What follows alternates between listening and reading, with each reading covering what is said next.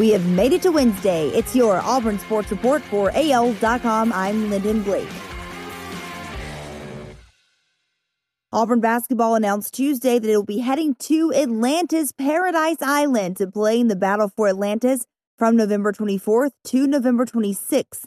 The Tigers will participate in the 10th anniversary of the event, although this is the first time they're making an appearance in the tournament.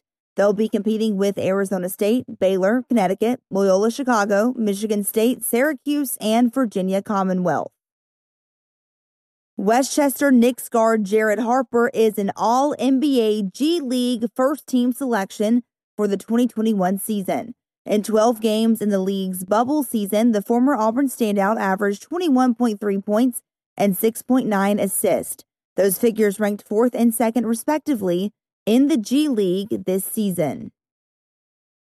After reclassifying so that he could arrive at Auburn early, JT Thor announced his plans to potentially leave Auburn early to enter the NBA draft. Tuesday morning, Thor announced via Twitter that he would be entering the 2021 NBA draft with the option to return to school. If Thor decides he is not ready to go to the NBA and wants to return to college, he may withdraw from the draft prior to a deadline if he signs with an NCAA certified agent.